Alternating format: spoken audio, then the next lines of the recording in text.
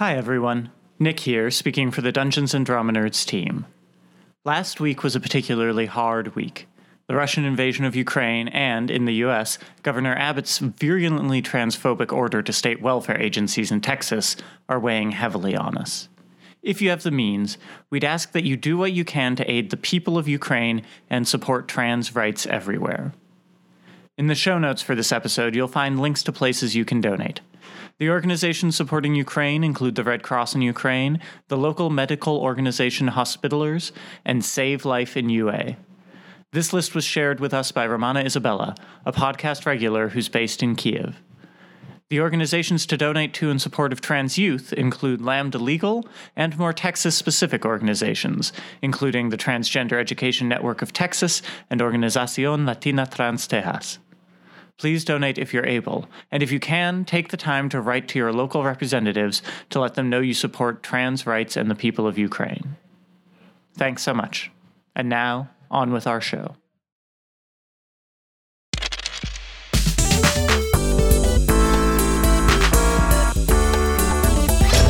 Dungeons and Drama Nerds. Hello, and welcome to Dungeons and Drama Nerds. My name is Percy, and today I'm joined by Nick. Hey there. And Todd. Hiya. We will be discussing How to Play Lancer by Miguel Lopez and Tom Parkinson Morgan, and published by Massive Press. Lancer is a far-future TTRPG about huge fighting mechs and the people who pilot them. The setting of Lancer features a post-Anthropocene world in which humanity has spread to the stars, and mech pilots known as Lancers do battle with both human foes and unknowable entities. Lancer features a streamlined set of social rules, engaging tactical combat, and extraordinarily customizable options for mechs. Yeah, so let's kick it off with some of the unique aspects of this system. Percy, as you said, there's kind of streamlined social rules for pilots and then very crunchy mecha customization for combat. You hop back and forth between freeform narrative play and mech combat, which is very, very structured.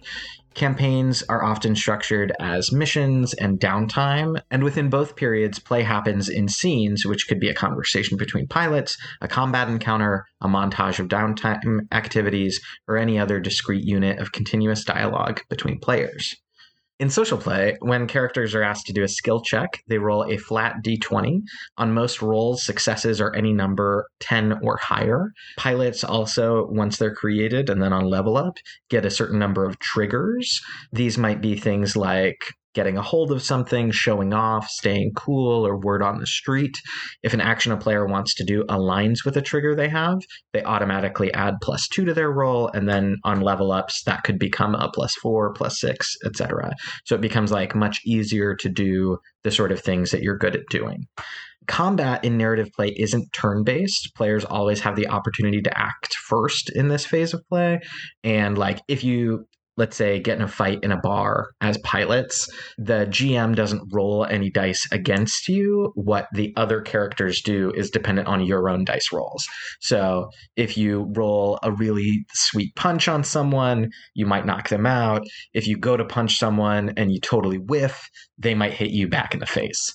It's that kind of thing, which I think is really nice in terms of narrative play and failing forward. Yeah, and one of the things I love about the triggers is that it really is... this game feels a lot like a D20 fantasy game to me, in that parts of it are very, very crunchy, but the social triggers are pretty broad, like much broader than, say, D&D's skills, I feel like. And also, you can make up your own if you want.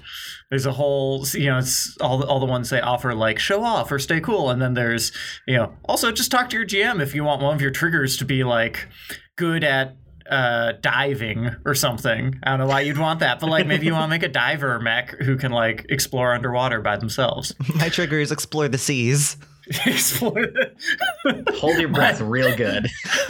my trigger is hunt the white whale. Anyway, but the other half of the game is way crunchier and way more tactical and like focused, and this is where you can really get into the tactical character customization options that some tabletop games can offer you. I think this is probably the crunchiest game we've had on the show so far. Mm-hmm. And that other half of the game is the mech combat. So you're going through your pilot's life as normal in social life. If you have to hop in your mech and fight something, you can switch into this much more tactical mech combat system. Now in Lancer, there are no classes, but each mech is extremely modular. So you can create an incredibly specific customized mech that does exactly what you want it to.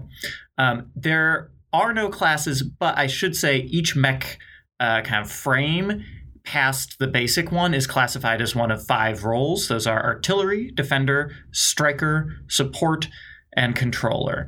And if you've ever played an MMO, you probably recognize these terms because they're common in a lot of games. Like the defender is good defending people. The striker is really good at getting in the mix and dealing damage. Mm-hmm. In order to keep players from being too overwhelmed by choice right away, all level 0 pilots start with the same GMS Everest frame for their mechs.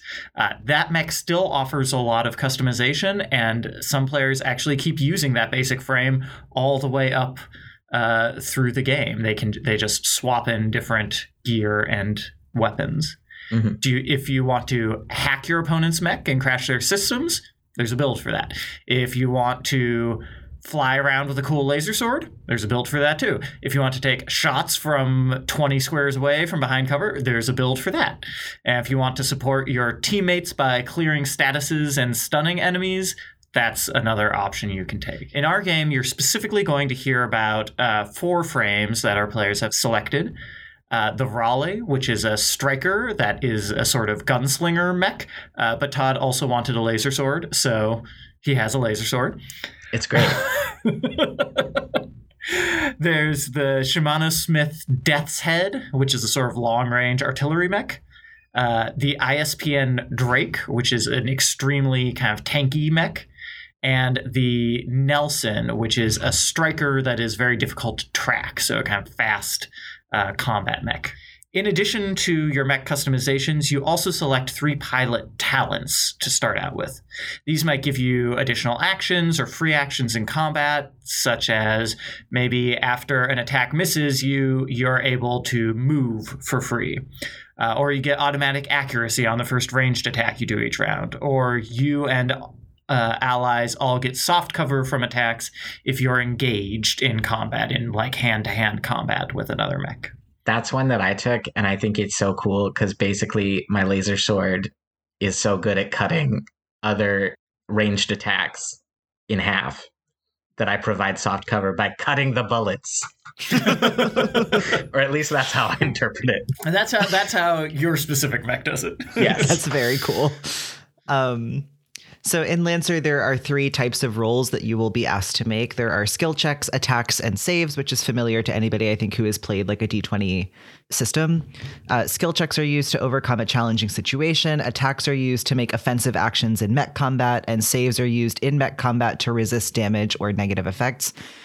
Skill checks are mostly for narrative play, but there are a set of rules for if you as your pilot in mech combat are for some reason operating outside of your mech, you're running around just you on the ground. So there are, I think, also opportunities for that kind of thing to come up in mech combat depending on the situation. But it is sort of assumed that your fragile human ? Body will stay within the protection of your mech when you are fighting with laser swords. I found a new favorite line in the rule book in the section on the actions you can take if you're running around outside of your mech during combat. There's the jockey action, which is basically you, the pilot, try to jump on the foot of another mech to sabotage it. Mm-hmm. And the start of that section reads, when you jockey, you aggressively attack an enemy mech while on foot.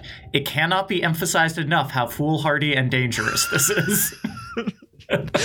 I concur. But anyway, circling back to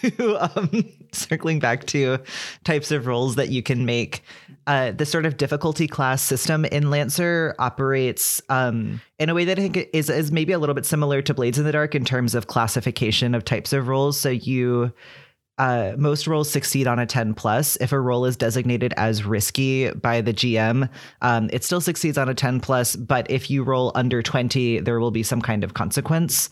And heroic level rolls need a 20 or higher to succeed, and you take consequences on anything under a 20. And consequences are defined in the book as like putting yourself in harm's way, taking damage, in some ways sort of getting in a disadvantageous situation or somebody else getting an advantage on you. Mhm. If you fail a check, you can't try doing the same thing again unless the narrative circumstances change, which is a thing that I like that they say explicitly, because I feel like this is a thing that a lot of like D&D DMs try to enforce, but it's not in the book. So you still get players who are like, oh, I failed the lockpicking check. Let me continue to try again and again until I roll high enough on my D20. But if you do fail a roll, you can also choose to push it by reattempting the same check as a risky check instead of a regular one, or as a heroic check instead of a risky one. So basically kind of gambling on getting a higher dice roll with much higher stakes. So we already mentioned this a little bit before, but there's this mechanic that's used a lot in this game, which is accuracy and difficulty. You can kind of think of this the way you might think of advantage or disadvantage in other systems in terms of like how it works, but what it does is very different.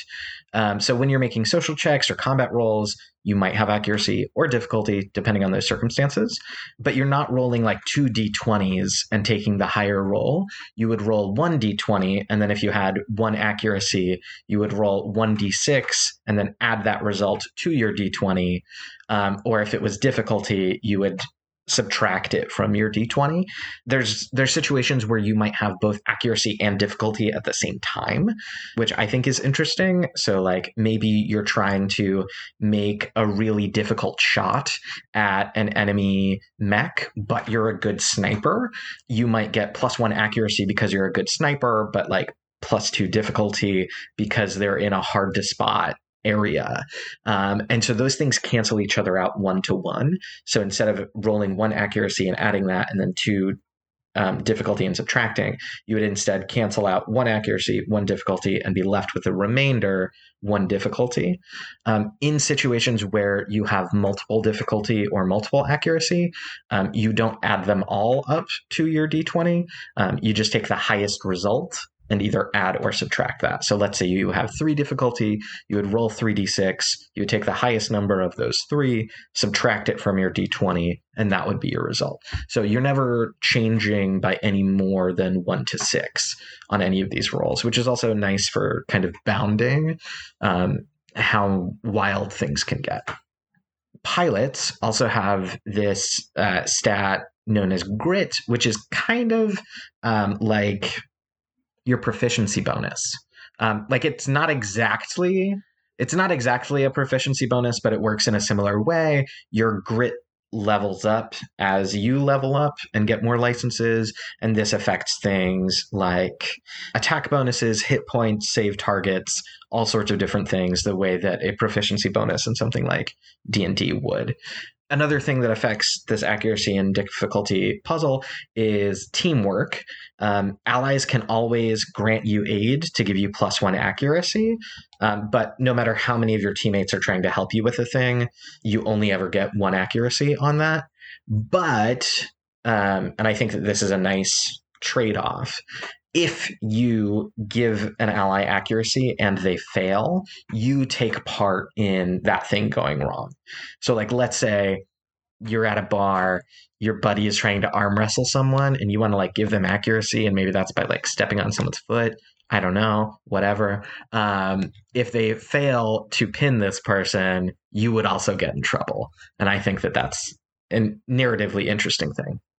Yeah, and I think it makes sense because aid is so easy to offer. You know, it's just like, yeah, pretty much anyone can help anyone else out as long as it, broadly speaking, makes sense.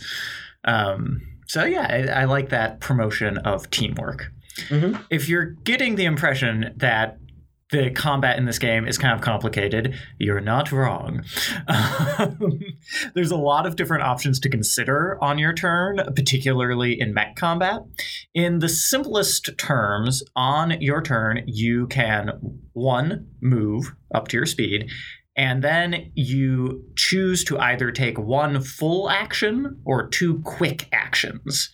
That will be your turn, unless you choose to overcharge your mech, which will let you take 1 more quick action at the cost of heating up your mech's reactor core. And if you heat up that reactor core too much, you're going to have a very, very bad time. A full action might look like something like attacking with multiple weapons, kind of launching a barrage, using multiple tech attacks, which is the kind of catch-all term for things like basically trying to hack your opponent's mech and shut it down, stabilizing your mech to clear out some of the conditions affecting it, or if you're up close and personal with somebody and you want to get away without them attacking you, you can use a full action to do that as well. A quick action is going to be your bread and butter.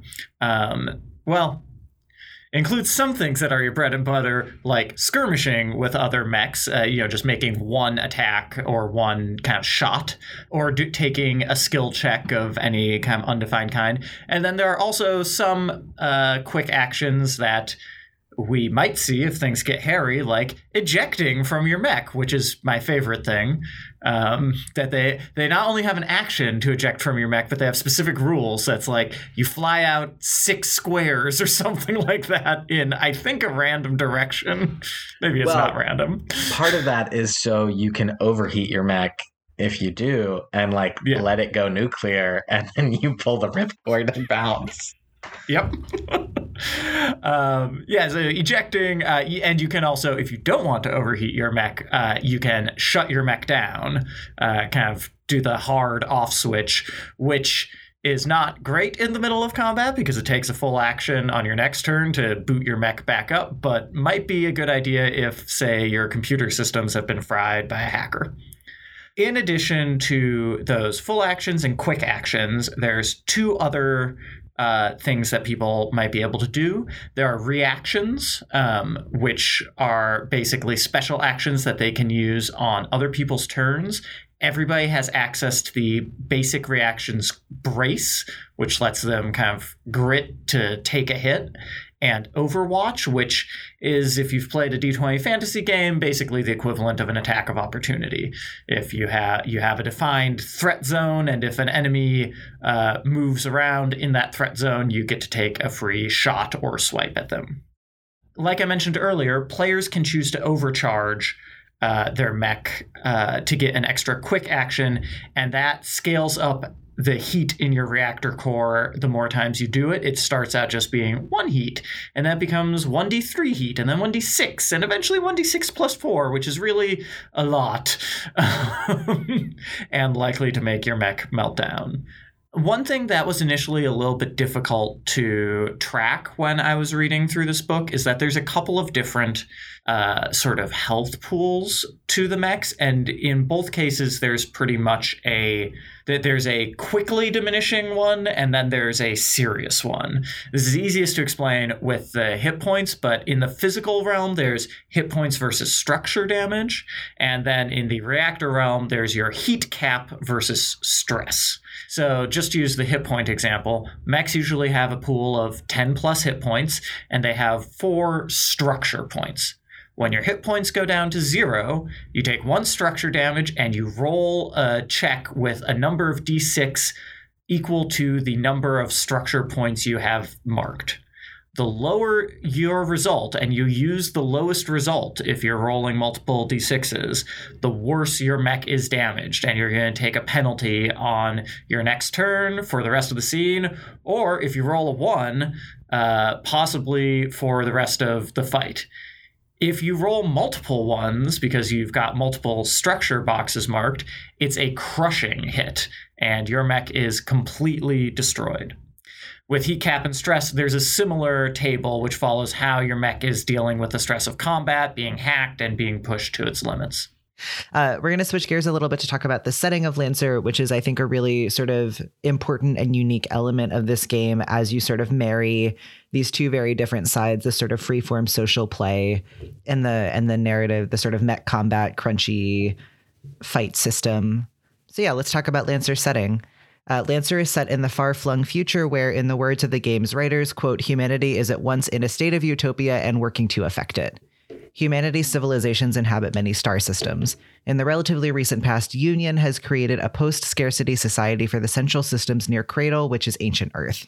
Incredible advancements have taken place. Many people walk around with their own low-level AIs called companion concierges or compcons. The OmniNet is interconnected on many planets. Ships can travel incredible distances via a network of blink gates, and the best pilots in the world climb into the cockpits of their own mechas. These are Lancers. But in the Rim, there's still strife. Outer planets struggle under the remains of the Second Committee, dormant machine minds are waking up, the vestiges of thousand-year-old wars rumble, and to borrow the writer's words, this is why we still fight. So this is a really sort of explicitly a world that is reckoning a lot with like colonization and capitalism and all of these things as they're implicated in a world where like there's AIs, there's non-human people, there's like aliens, there's all of these sort of other things that are complicating these things that we are still kind of talking about in our everyday lives. As a slight note, there aren't aliens. I'm sorry. Which they're very specific about. But there's like humans, and then there's these very advanced, sometimes machine minds, which people are mostly very freaked out about. For content, there is like the lore section of the book is like 250 pages.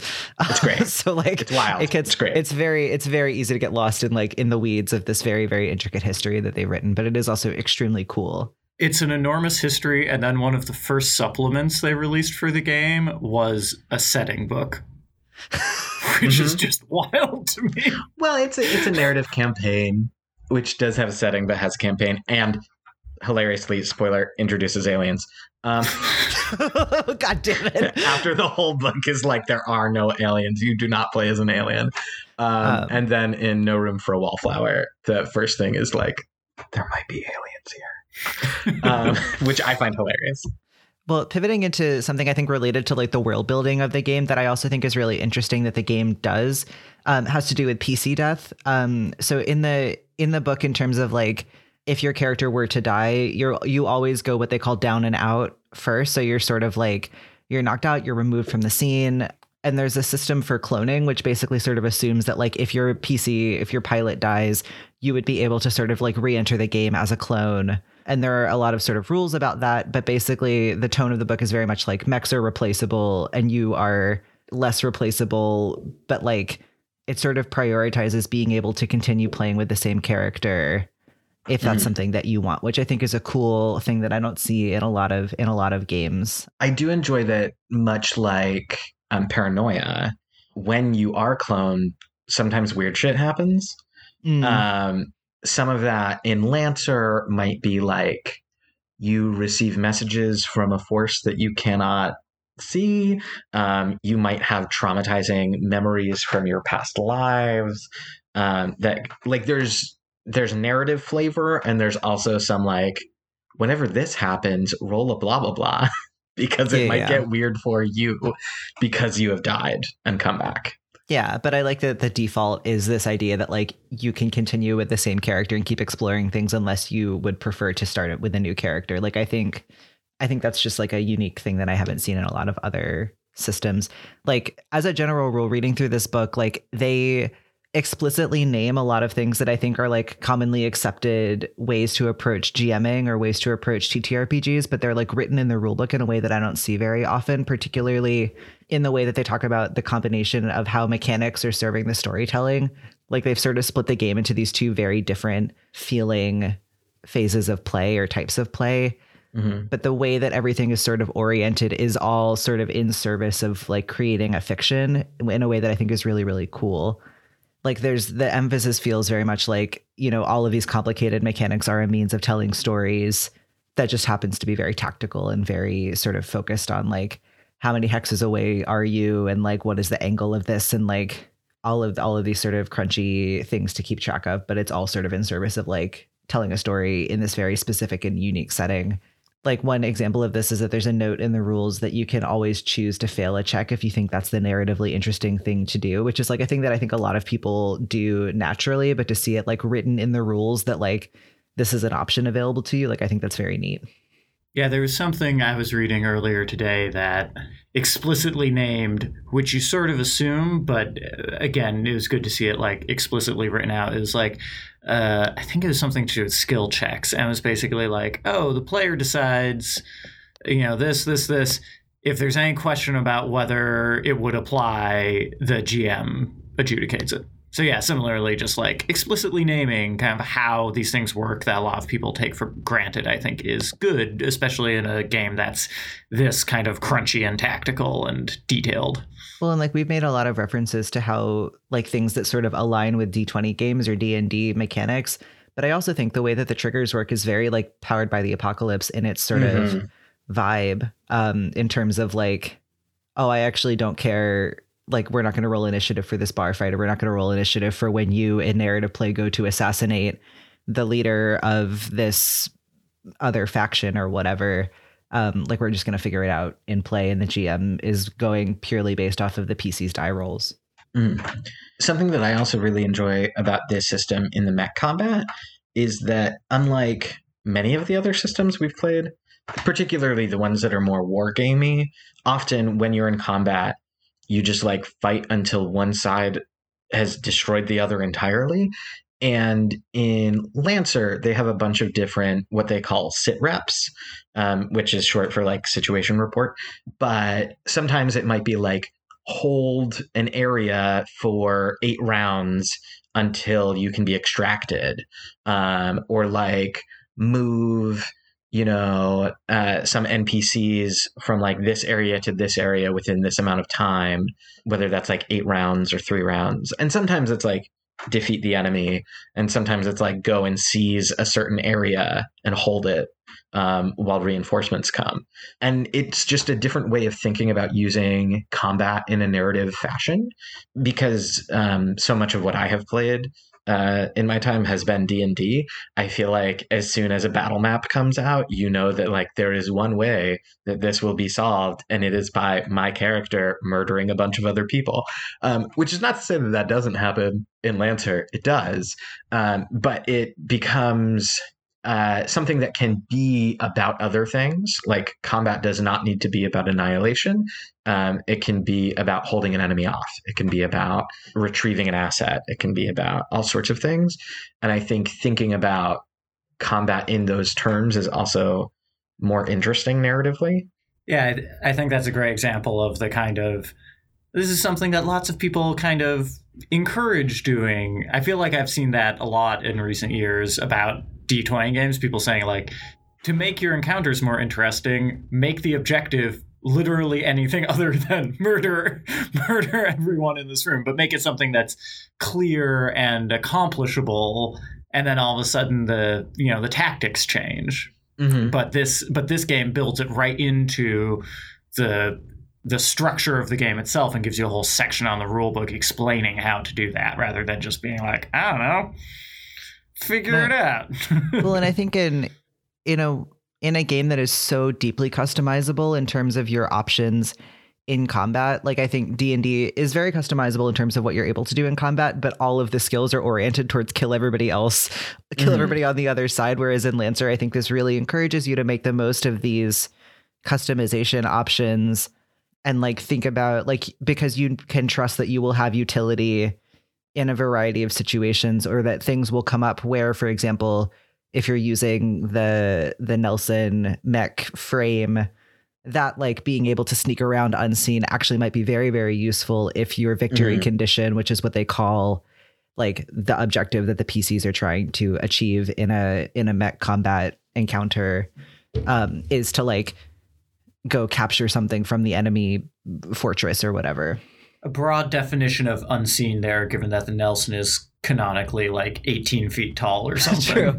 Yeah. Fair.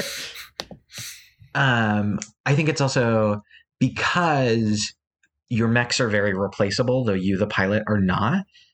It also encourages you to fight more riskily, like to take big swipes and big risks, because like, yeah, it'll suck if you lose your mech, but in the world of Lancer, you can print a new mech in like a day at many locations. I think that's so funny that they call it printing, because I'm imagining I think 3D printing. No, I know, but I'm imagining like an inkjet printer, and there's just like a gauntlet coming out of it.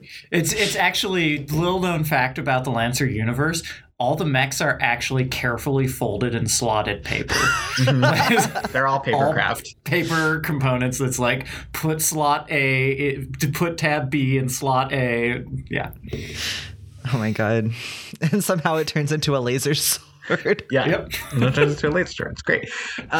No, but it's, I think both like changing what the definition of success is in these different sit reps, and also being in a situation where your mech failing can still be a success for you, is very fascinating. Like there's a situation where, ramming an enemy outside of the zone of control that you're trying to hold down, even if it means your mech is going to get throttled, is like both an interesting thing to do and a useful thing for you to do, for your comrades. And then you like pull that eject ripcord and fly back to where you need to be to safety. Like that makes combat so much more interesting to me. I feel like, again, especially in D&D, people are so careful with their PCs because PC death is the worst thing that can happen.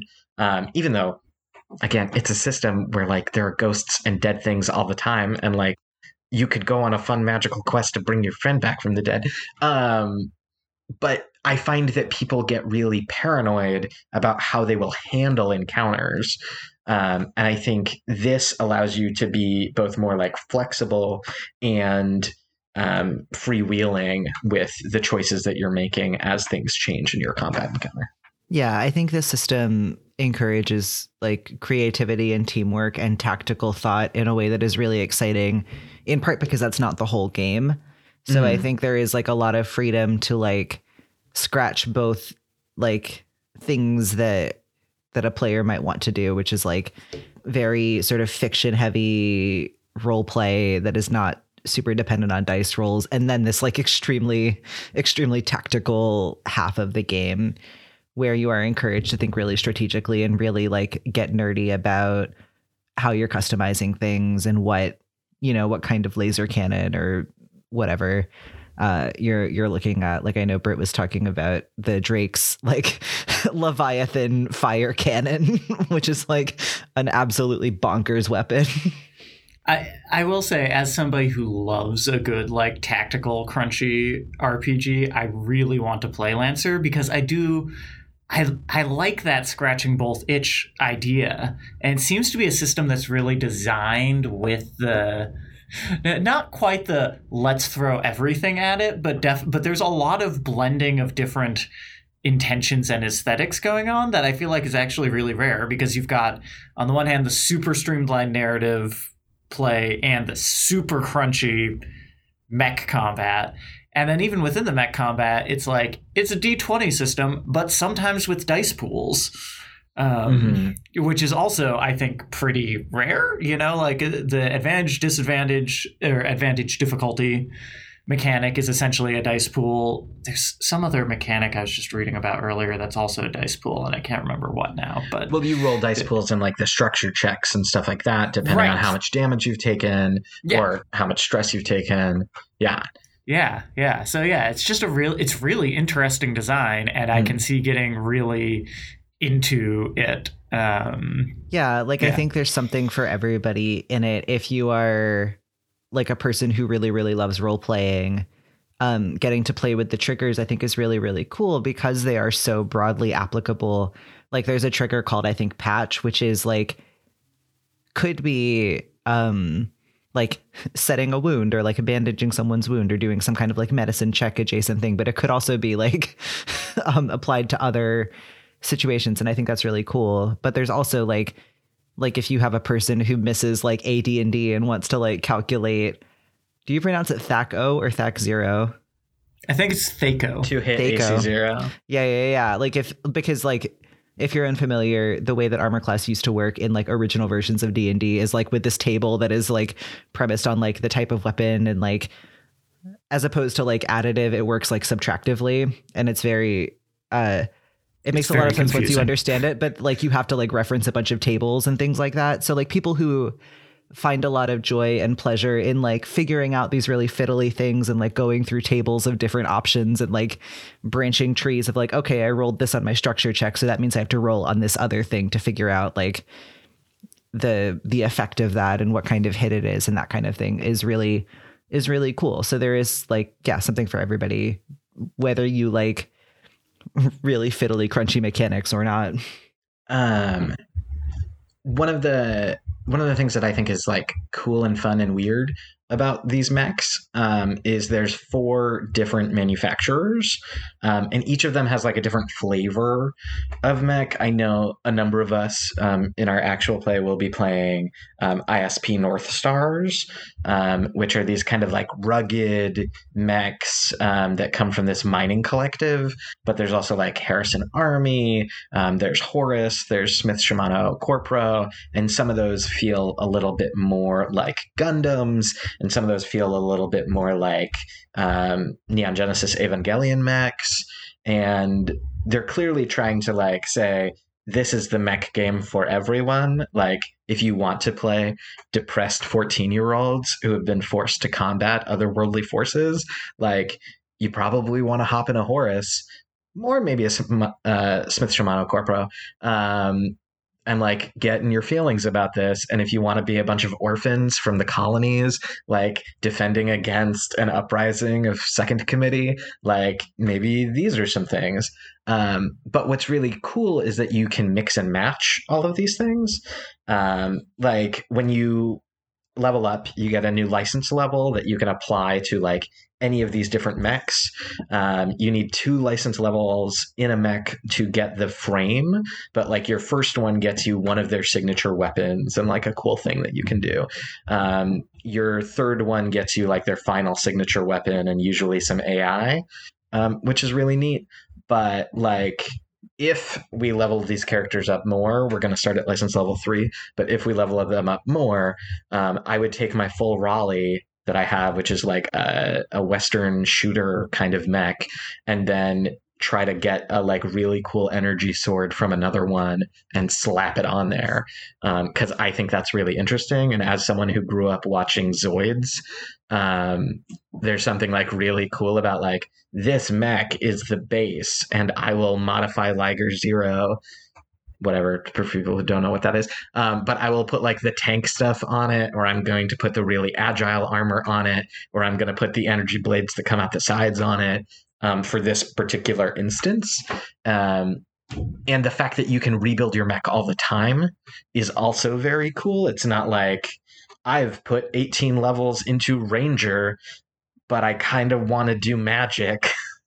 And it feels a little late to do the kind of magic that I want to do.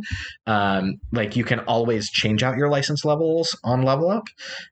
And you can just like, it encourages all of this mixing and matching because there aren't classes per se.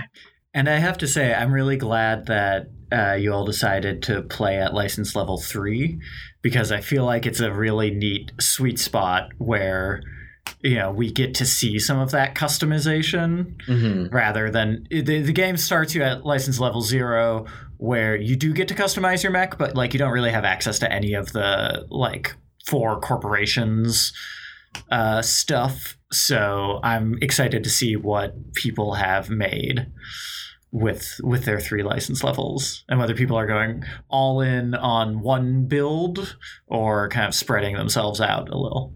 Well, and the world building of the game is so specific that I think, and like it is very clear at the beginning of the like lore section that's just like, you don't have to read all of this to play the game. Like this is here for you to take inspiration from stuff and kind of figure out where your character might fit in this world. But there's so much specificity in like how the world works that I think there is so much opportunity for people to really dig in and be like, okay, cool.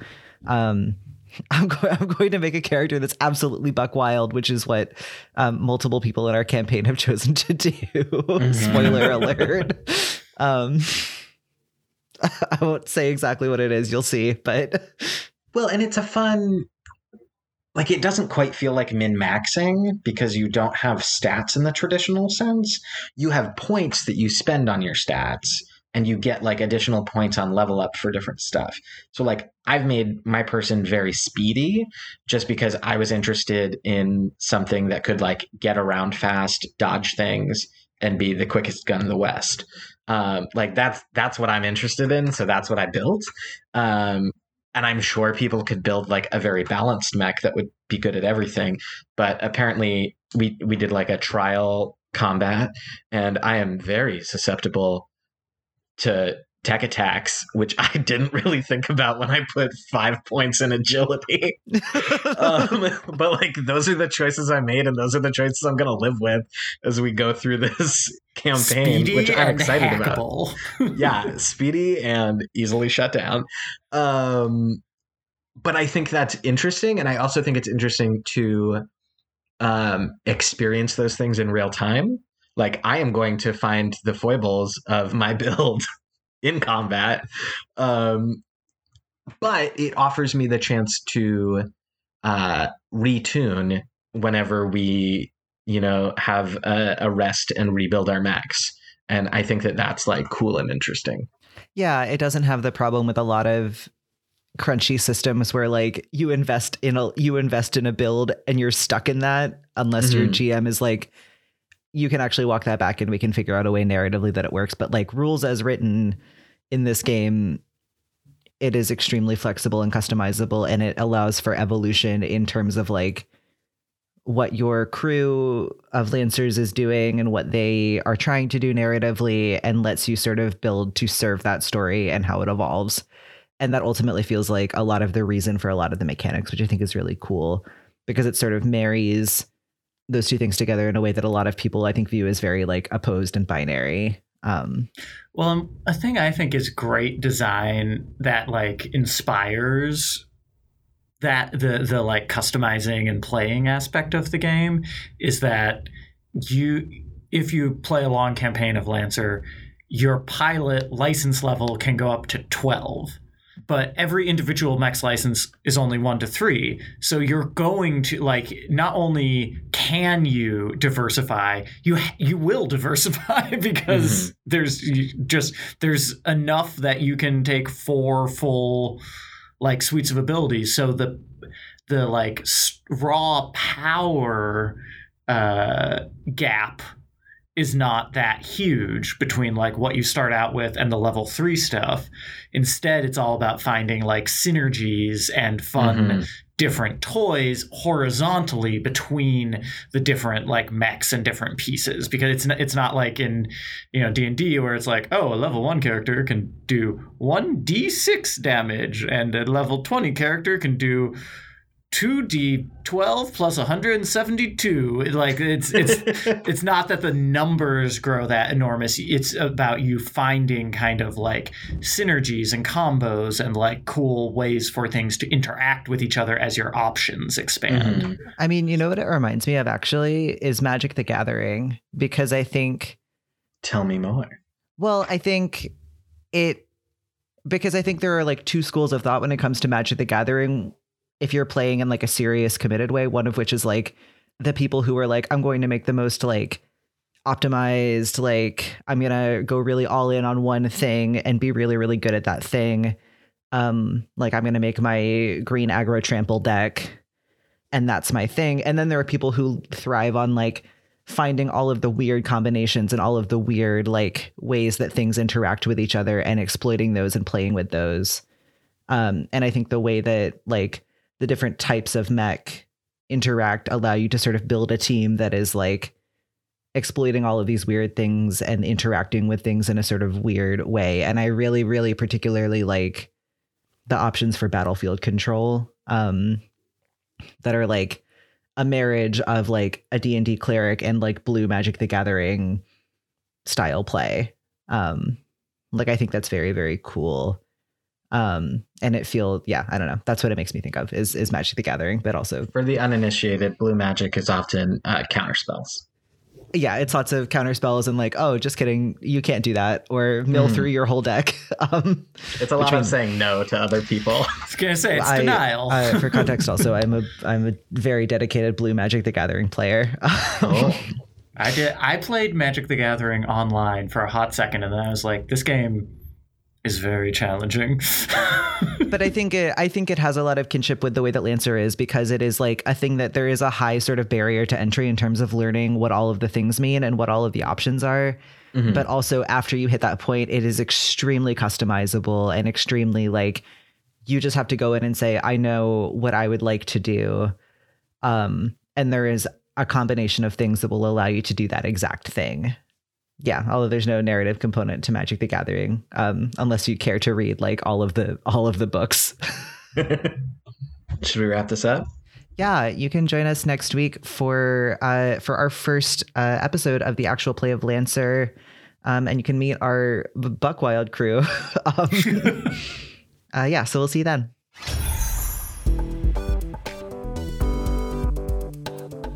Dungeons and Drama Nerds is produced by Todd Brian Backus, Percival Hornack, and Nicholas Orvis, and is mixed and edited by Anthony Sertel-Dean. Find us on Facebook, Twitter, and Instagram at DN Drama Nerds. Check out cast bios on our website, dungeonsanddramanerds.com, and tune in next week for another episode of Dungeons and Drama Nerds.